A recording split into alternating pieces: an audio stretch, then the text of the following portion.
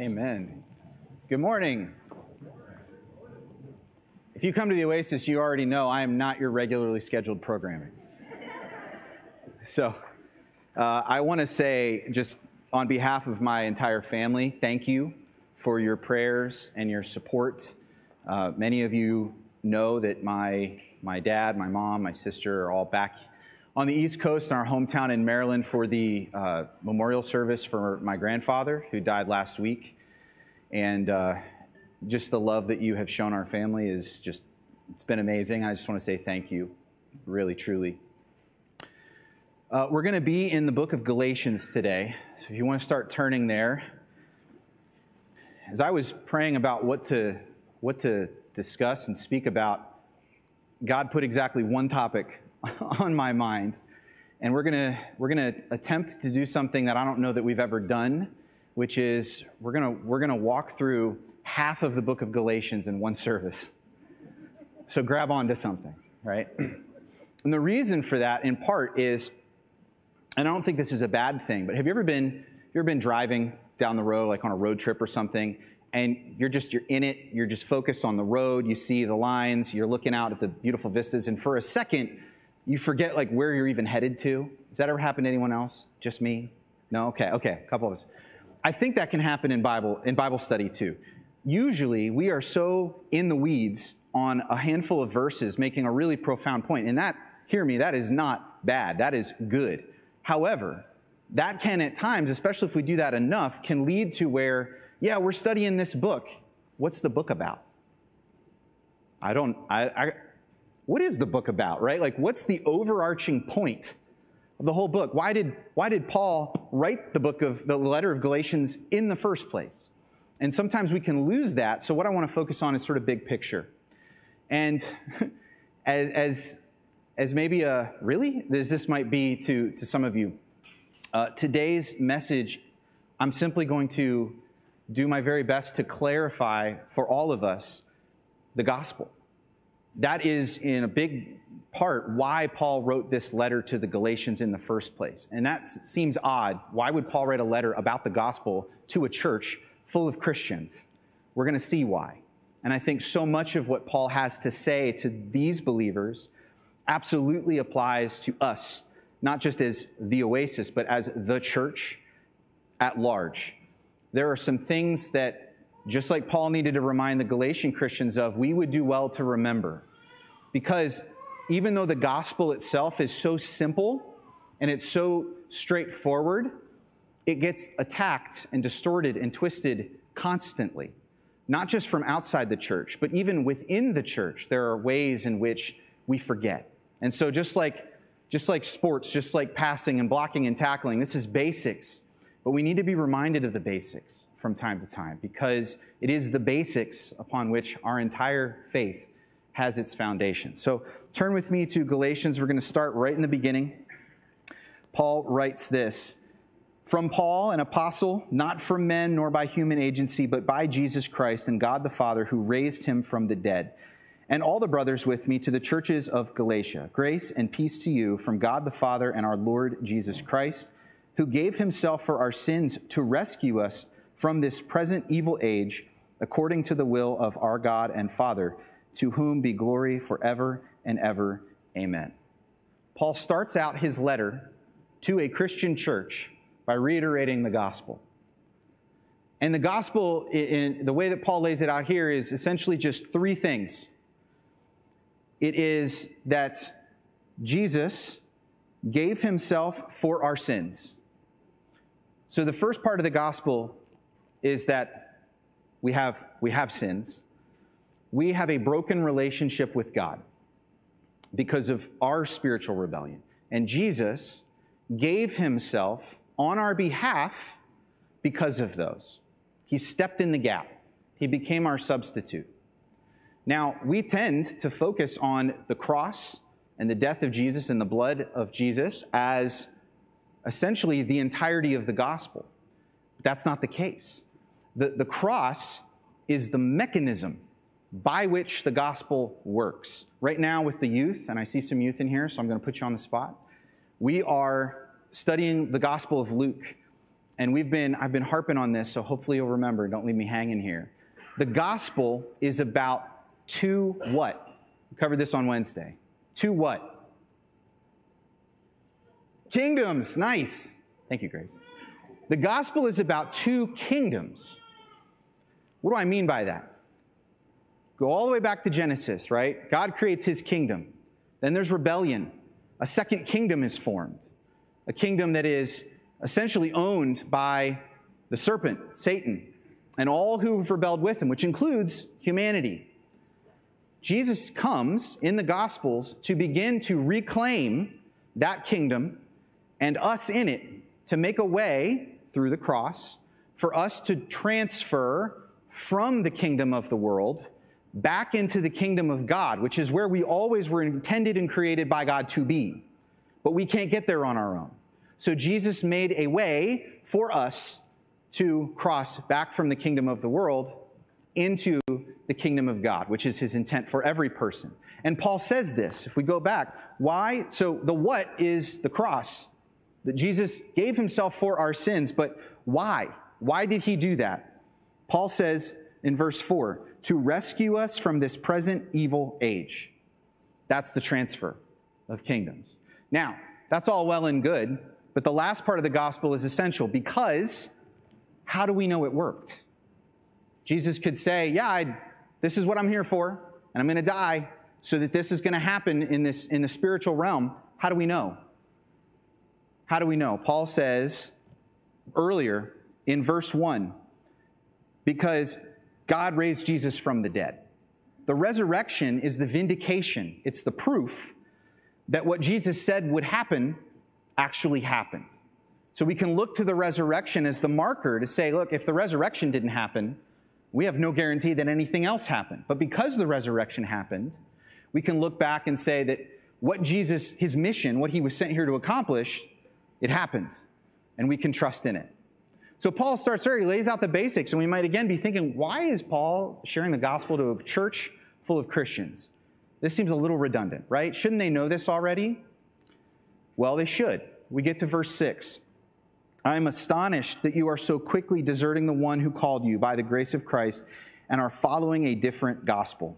Not that there really is another gospel, but there are some of you who are disturbing you and wanting to distort the gospel of Christ. There are so many ways, both from within and without the church, that this simple idea of the gospel can be distorted and twisted. And Paul says, look, there really isn't another gospel.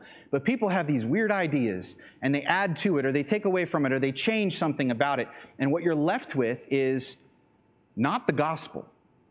And as Christians, as believers, we need to be vigilant about maintaining this line in the sand to say, this is the gospel. No changes, no distortions, no twistings of it. There is no compromise here, in other words. There is no third way. There's no middle ground. The gospel must remain intact, what it is. And what it is what Paul lays out in the first 5 verses of the book. So he even goes on to say that even if an angel from heaven, even if I, as the Apostle Paul, come to you and I give you a different gospel, he uses very strong language here. And if you have the net, they sort of add a little emphasis to it. He says at the end of verse 8, if they preach a gospel contrary to the one we preach to you, let him be condemned to hell. Paul is not beating around the bush. But literally, though, in the Greek, what he says is let them be accursed. And this idea of being condemned to hell is just sort of, that's where this idea is headed. Now, this word accursed is interesting because it tells us a little bit about where Paul's mind is at when he's framing this discussion about it's either the gospel or it's anything else, and there is no in between. We read all the time in the Old Testament about curses, and by that I mean like there. Let's go back to Genesis. We've got in the garden, Adam and Eve choose to rebel. They follow the serpent, and what happens? What's the result? Cursed, right? And removed from God's presence. What happens to the serpent? The serpent led this whole insurrection. He started this rebellion, this coup. What happens to him? Cursed. Then we get into the wilderness in Deuteronomy. and you see the children of Israel are wandering in the wilderness, and then they get to Sinai and they get the law. And the law says, hey, if you follow these commandments, you'll be blessed. But what happens if you disobey? You'll be cursed, right? The idea is that if you are cursed, the picture is that you have made a decision that has put you in direct opposition to God. You have decided to place yourself in an oppositional stance against God. Now, in the New Testament, Paul only uses this term 2 times, which is interesting because curses are all over the place in the Old Testament.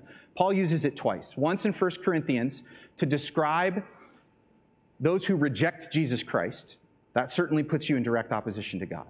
But here in Galatians is the second time. If you twist the gospel, that should tell us that this is a serious issue. This is nothing that we can sort of put aside or make a second or third degree issue. This is one of those things that will put you in direct opposition to God if you get it wrong. And Paul is warning a church of Christians that they can do that. We all should sit up in our chairs for a minute and be like, really? If it's possible for a church of Christians to, by accepting bad ideas about the gospel, to put themselves in direct opposition to God, we should want to know what that looks like so that we aren't it, right? So, Paul goes on, and I want to just kind of trace Paul's thinking throughout this first 3 chapters because he has his own flow of thought, and we're going to kind of skip across the surface because trying to keep up with Paul's reasoning is like trying to sprint through mud. It just doesn't work super well, so we're going to hit the highlights here. But Paul becomes an apostle in midway through chapter 1. He's talking about how he's an apostle because he got the gospel directly from Jesus Christ, which is why we read in the end of chapter 1 and into chapter 2, Paul did not feel the need to go immediately to the apostles in Jerusalem and compare notes. He did eventually, for reasons that we'll see in a minute. But he got the gospel directly from Jesus himself. I understand why he didn't feel the need to go now compare notes with the disciples and be like, hey, is this legit? Jesus said it. It's good. It's good, right? Eventually, Paul does go and compare notes with the disciples or with the apostles in Jerusalem because he says he has a revelation. In other words, he gets to a point like over a decade after he starts his ministry that he realizes it would be a wise thing to make sure that we are all on the same page here. And I think there is wisdom in that. And it turns out, surprise, they are. They're on the same page, but not without those trying to insert themselves into that process. So skip over with me because Paul goes around and he starts his missionary journeys after he becomes an apostle. He has the gospel and he's carrying it mostly to Gentile areas and Greek-speaking churches. So what he does is he goes around and he plants a bunch of churches in these areas. And then eventually he comes back, chapter 2, verse 1. After 14 years, he goes up to Jerusalem again with Barnabas, and he takes Titus along too. And this is important because Titus is a Gentile who has become a Christian. And he goes to essentially compare notes with the apostles in Jerusalem to make sure that they're preaching the same gospel. And I'm not sure that Paul here is thinking that maybe he's got something wrong, but that he wants to make sure that the simple gospel that he received directly from Jesus is the same thing that's being preached in Jerusalem. And it is. However, I want us to note this. In verse 3 of chapter 2, Paul says, "Yet not even Titus, who was with me, was compelled to be circumcised, although he was a Greek." Now, if this strikes you as odd, welcome to the club. You're not part of this culture in this century, right? How in the world do you go from, oh, you're a Christian, oh, you follow Jesus, by the way, are you circumcised? What? Where does that come from? Well, we need to understand the culture and the time that this was taking place in, and the group that was trying to distort and twist the gospel. They were a group known as Judaizers. And Paul, later in the very next verse, in verse 4 of chapter 2, he calls them false brothers. That's important because Paul, in his estimation, these are not believers. They haven't ever been believers because they have such a twisted understanding of what the gospel is. There's no way they could possibly be believers. because it's just so distorted. So these people were essentially preaching a message. They were going around.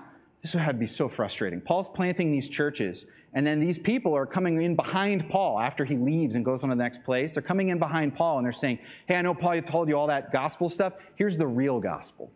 And the real gospel is you actually have to be converted to Judaism first before you can be a Christian. You need to convert to Judaism, and you need to get all those T's crossed and all those I's dotted, get all those ducks in a row, and then you can become a Christian. Now, I'm not sure where exactly the motivation was for any individual who was part of this group. It could have been something as maybe innocuous as, well, listen, we're part of the Jewish people, we're God's chosen people. We had an old covenant, hundreds, thousands of years of history. How in the world could you just jump into the new covenant unless you become part of the old covenant first? I can understand, even if as bad as the thinking is, I can at least understand where maybe they were coming from. But what they were trying to tell people is, in order to be a Christian, in order to be accepted by God, you also need to believe the gospel plus these things. You need to observe circumcision rites. You need to keep some feasts. You need to do certain things. I don't know if any of you are aware that there is a return of this thinking today. There are groups of people, and I've run into several of them and had conversations, who are trying to essentially say that, hey, we need to go as a church, we need to go usually off to some remote piece of land somewhere, form a commune, and we're going to start observing all the feasts. We're going to go back and we're going to live like Leviticus, because for some reason that's going to make us closer to God. So I asked the person I was talking to, said, so where are you going to do animal sacrifices? And they just kind of looked at me and they went, we're not going to do animal sacrifices. Oh, okay, good. So if someone doesn't obey one of the laws or observe one of the feasts, where are you going to stone them? We're not going to stone people. Oh, okay, cool. So exactly which parts of the law in Leviticus have you decided that are worth keeping, and which ones are you throwing out? This is completely inconsistent. And that's the issue here, too, that the Judaizers in the church in Galatia, completely inconsistent. And Paul's going to get into later in chapter 3 why it's completely inconsistent. But this idea that, well, let's just cherry pick the things that, yeah, sure, that makes sense to us, and make that a requirement for having salvation. It makes no sense at all. And this gets us to the very first area where the gospel can be compromised. So if you're following along with my scatterbrained thoughts here, this is the first area where we compromise the gospel. We seek to make what is unequal equal. What do I mean by that? Paul describes in other places, in other letters, the church as a body. And how does he describe that body? That some people are hands, some are eyes, some are ears, some are feet. That we all have different roles to play. We all have different giftings. We have different talents. We fit into the body in different ways. There is inherently diversity within a body. But what we see here, and what I mean by trying to take what is unequal and make it equal, this group of people are seeking to make everyone exactly the same. If you really want to be a Christian, if you really want to have salvation, we need to all do these things. We need to all follow these rules. We need to all add these things to our lives. We need to look a certain way, dress a certain way, act a certain way, talk a certain way. And part of this, I think, is because the world does not understand the unity that Christ brings. The world cannot conceive of unity without uniformity. Those are not the same thing. And as examples of how this works, look at a country like North Korea. They're probably the best example I could pick right now. I was recently watching several interviews with a young woman who escaped North Korea, Yeonmi Park. Heartbreaking interviews, just what she what she endured in there and then after she left. But one of the things that she talked about is what life was like in there. There was only one television channel. There's only one newspaper. There is when you go to get your haircut, there are a list of approved haircuts, and you get to pick one. You are told what to think, what to say, when to eat.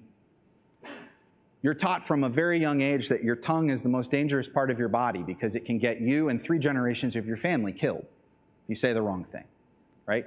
That is uniformity. But we know, because people like her have left, it still doesn't bring unity, does it? And so what Paul is saying is we need to understand right out of the gate, there are going to be differences among us as believers. That is part of it.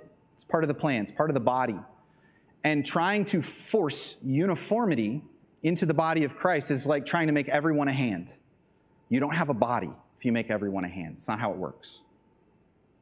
And so Paul says to this group, because again, this is a compromise of the gospel. Nowhere in the first 5 verses of this letter does Paul say that Jesus gave himself for your sins if, insert anything, right? He just did. And so that should tell us that we don't have to fall into a certain category or do a certain thing before God would do that for us. He died for us while we were yet sinners, before we could do anything to add to the equation. So this is why Paul says in verse 5 of chapter 2, "But we did not surrender to them even for a moment, in order that the truth of the gospel would remain for you." This is the line in the sand. We have to reject the urge to impose some sort of sameness amongst all believers, as if that is somehow a standard for being acceptable to God. It isn't. It's not part of the gospel. And so it needs to be rejected. Now, this was something that came outside of the church. But what happens when it comes from within the church? We move on. Paul gets to verse 11, which this is a spicy passage in the Bible. Paul gets to verse 11 of chapter 2. Peter comes to one of the Greek-speaking churches, Antioch, which, by the way, in Acts we read is the very first place people were called Christians. And they didn't call themselves Christians. Other people saw what they believed and how they lived and said, they're like little Jesuses. And it stuck. They're little Christs. That's what it means. This is the first place. So you'd think this is probably a pretty solid group of people, right? If they coined a new phrase for this group of believers. Peter gets there and everything's good. He's hanging out. He's enjoying fellowship. Everyone is being treated all on the same level. And then people from Jerusalem who sort of subscribe to the Judaizers' way of thinking, but maybe like in a light version. Paul describes them as brothers. But they still have this notion that there's us, and then there's all these other Christians out there. Peter he gives in to the temptation to look a certain way in front of them. And so what we read is that in verse 12, up until certain people came from James, Peter had been eating with the Gentiles. But when they arrived, he stopped doing this, and he separated himself because he was afraid of those who were pro-circumcision. And the rest of the Jews also joined him in this hypocrisy, so that even Barnabas was led astray with them by their hypocrisy.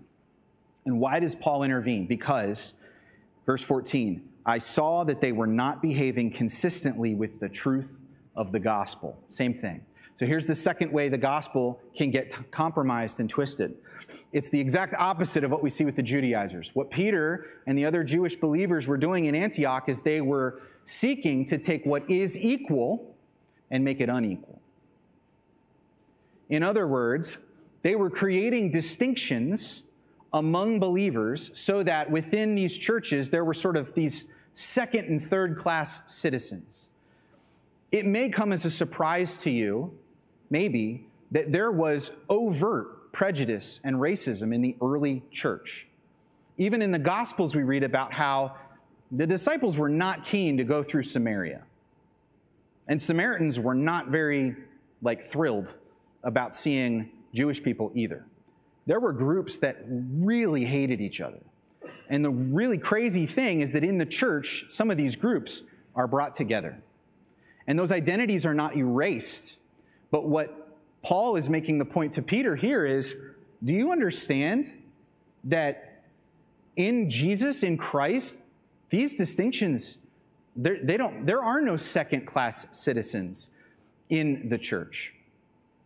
In fact, taking what is equal and trying to make it unequal, it would be, how do I say this? It would be,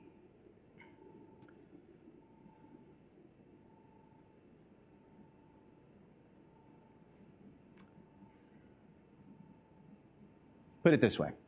Sorry, I had to get my words straight. Just like today in our culture, there are distinctions and divisions that get made all over the place amongst groups of people. Just about every possible way you could think to divide people up, they get divided up. Watch the news, right? Paul's point to Peter is to say, you have made inequality and unequal distinctions amongst believers, when in reality, and this is a thing that our culture so desperately needs to hear, we are so hungry in our culture for equality. The message of the gospel is that equality already exists, but it's not the kind of equality we want to hear about. The equality, which supersedes any kind of distinctions we can make amongst ourselves, is that every single human being is equal at the foot of the cross. There is no better than when it comes to a need for salvation, period. And if I think that I am in some way better or less bad, let's put it, I have not sufficiently reflected on my own sin. That's what it boils down to. So Peter is rebuked, and rightly so, because there is no room for that in the gospel. So we move on, because Peter gets told by Paul that, you remember this, Peter, that the gospel is about being justified by faith. This has nothing to do with keeping the law or being a better person or being a good person or any of these things. You know this, but you're not acting like it. So finally, well, let's do it. Let's jump over. Before we move on, go with me, keep your finger there in Galatians. Go with me to Matthew chapter 18. We see something really neat. Jesus told a parable that I'm sure no one understood in the moment. But we find out why he told it later.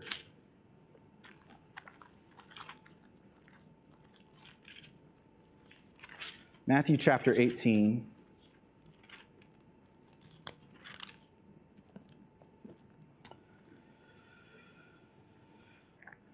I'm sorry, Matthew chapter 20. I was thinking of a different chapter. Matthew chapter 20. I'm like, that's not right. Yeah, okay. Very first verse. The kingdom of heaven is like a landowner.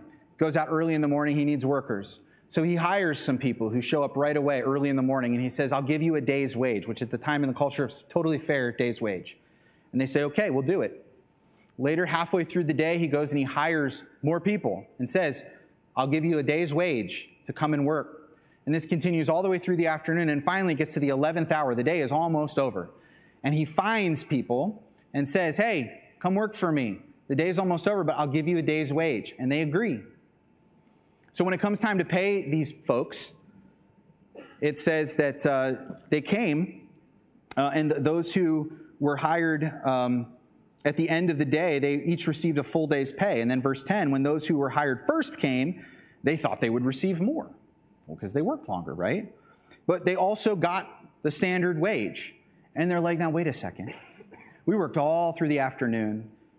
We sweated. We worked super hard. We were there all day. Why are we getting the same as them? And the landowner says, did we not agree?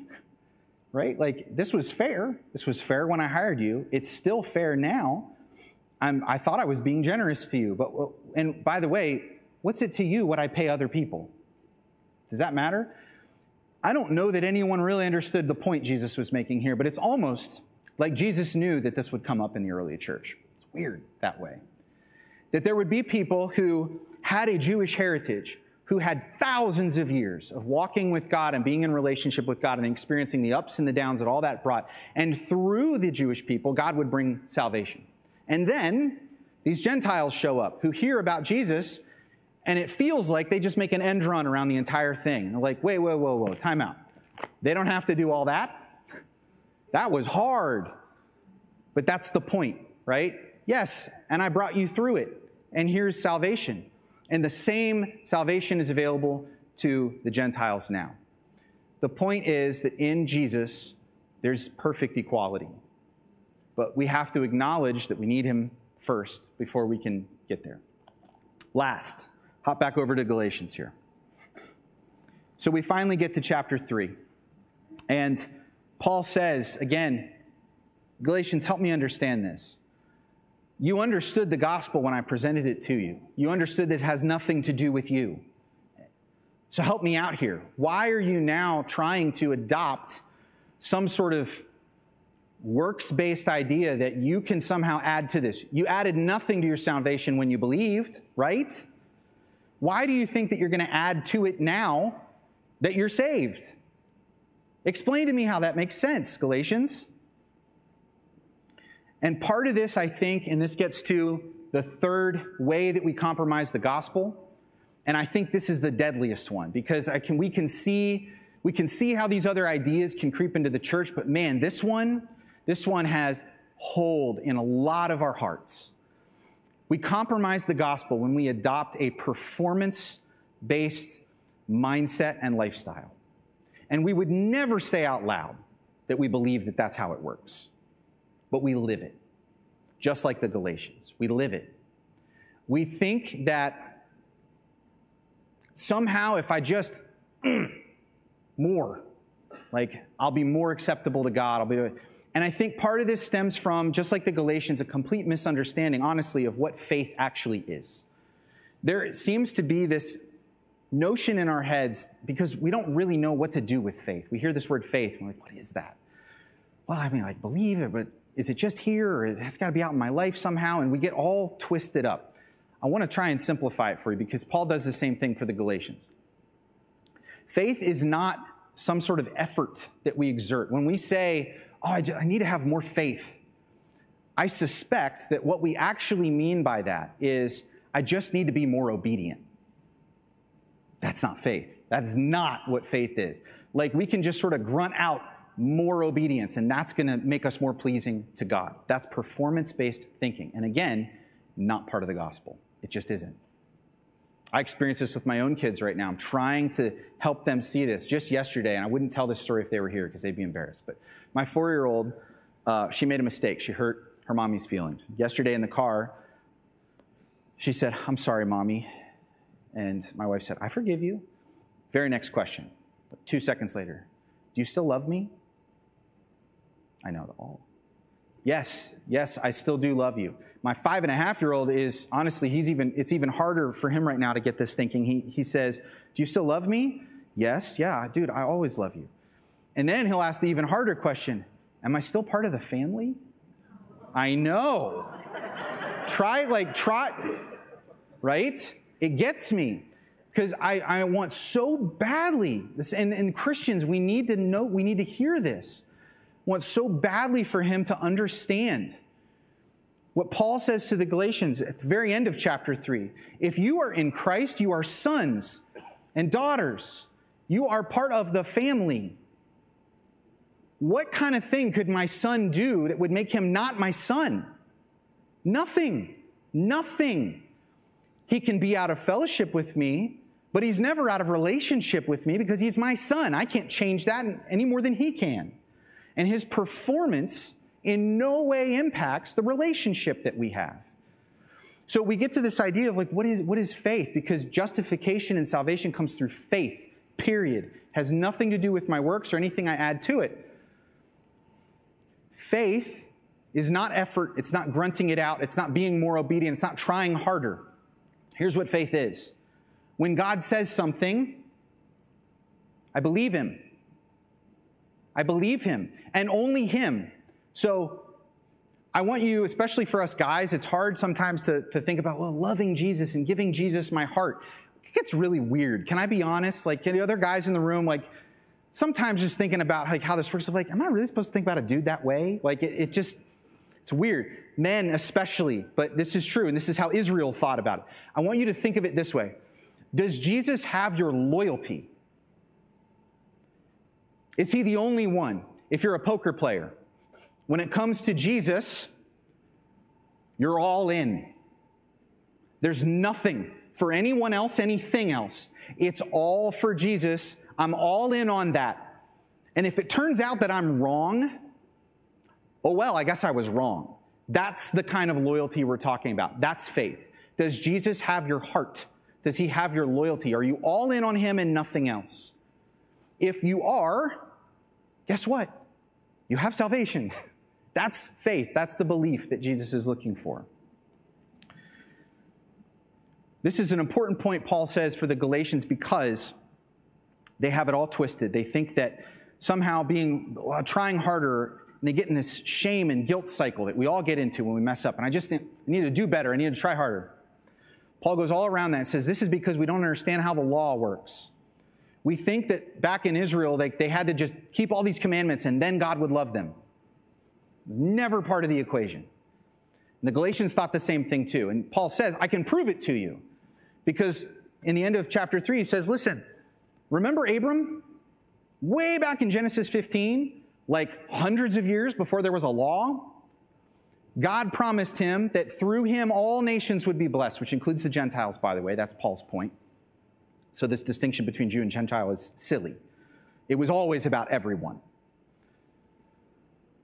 But he says, God promised Abram that he would do this. Abraham believed God, and it was accounted to him as righteousness. God promised him. Abraham said, I'm all in on that. I believe you. No law existed. And I want to show you, because we get this weird, that the law was never, ever about keeping all the rules so that we can have a right relationship with God. Jump back with me quickly to Deuteronomy chapter 30. I'm going to read 2 verses. This blew my mind when I first saw it. Deuteronomy 30. Moses has just finished giving all the law and saying, now listen, guys, if you keep all these rules, it's not that you're going to, like, God will love you. If you keep all these rules, God's going to bless you. Your relationship with him will be fruitful. If you don't, curses, like we talked about earlier, curses. Listen to what Moses essentially prophesies in the first 2 verses of Deuteronomy 30. When you have experienced all these things, both the blessings and the curses I have set before you, you will reflect on them in all the nations where the Lord your God has banished you. Then, if you and your descendants turn to the Lord your God and obey him with your whole mind and being, just as I'm commanding you today, that God will reverse your captivity. Moses doesn't say, if you do these things, like you do these things, then God will curse you and these bad things will happen. He says, when? Do you realize before Israel ever had a chance to obey the law, Moses predicted that they would not keep it? God, this was not a surprise. He knew it wouldn't happen, which should tell us that the law was never about dotting all the I's and crossing all the T's. It just wasn't. It was to demonstrate for us that we can't keep the law, that we need a Savior. So we're back to the original gospel. Jesus died for our sins, period. I want to leave you with one verse. This is where our culture is just so in need of the gospel. Today, it's silly. Back in Galatians chapter 3, go to verse 28.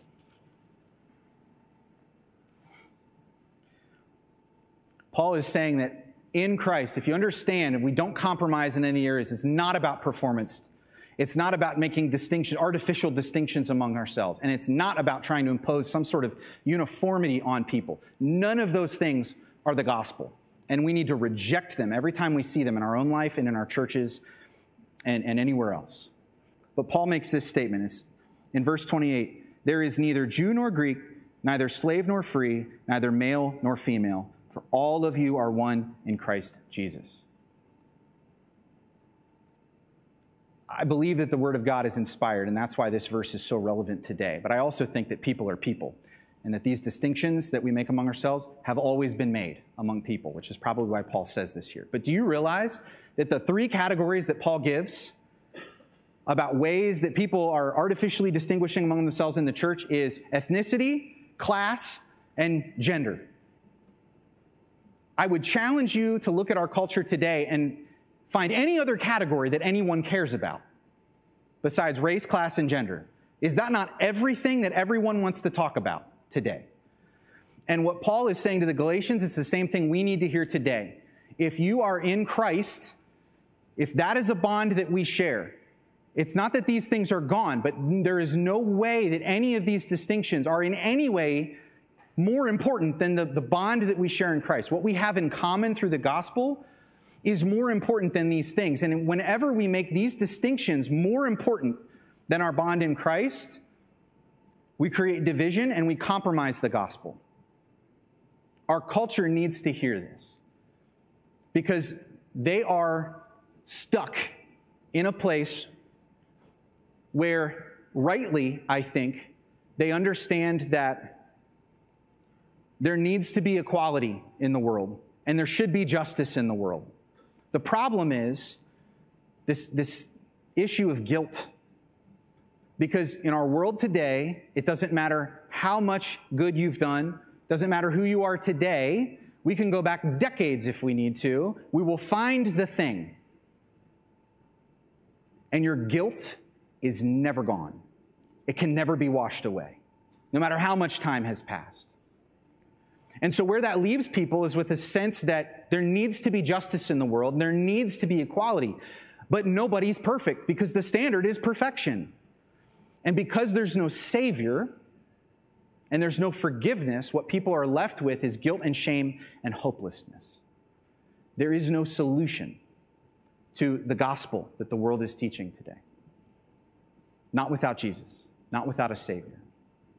So Paul's point is to say if we keep the gospel pure, if we get these things right, if we don't compromise in these areas, the rest of the book of Galatians says, guess what happens? You experience true freedom in your life. And we do all these things and we live a Christian life not because it puts us in some sort of relationship with God or ingratiates us to Him in some way, makes Him love us more. We do it out of gratitude and we do it because we can. We're finally free to do these things. So that's why we do them. It has nothing to do with our salvation. We desperately need to hear this. We need to be reminded of how simple the gospel really is, but we also need to know this because the world needs to know that performance is a trap, that their guilt can be erased, and that there is hope. But if we don't believe it, how are we going to share it with them? Pray with me. God, thank you for this time. I just pray that you would work through your Spirit in this time and place today to help us all to just realize the simplicity of the gospel. To stop, if we're experiencing in our own lives any of these compromises that Paul dealt with in other churches in the past. This is not unique to us, but this idea that somehow these differences between us that are outside of the bond we share in Christ in any way matter. They do not. And if we do see other people in the church in this way, God, I pray that you would help us to repent because it's not the gospel, just like Peter needed to. But God, I suspect that more than those things, that there are those of us here today who are trapped, believers too, in a cycle of shame and guilt that we feel like we can never escape because we think that somehow if we just try harder, if we do more, if we're more obedient, that you will love us more and will finally be acceptable to you. We don't understand grace. And we need to. So God, I pray that your Spirit would work in our hearts today, that you would overcome that barrier, that thinking, that toxic thinking that we get into, and that you would allow us to truly just experience your love and your grace and your forgiveness today. if we have never experienced that before. And that we would just live out of gratitude for that. It's in your name that we pray. Amen.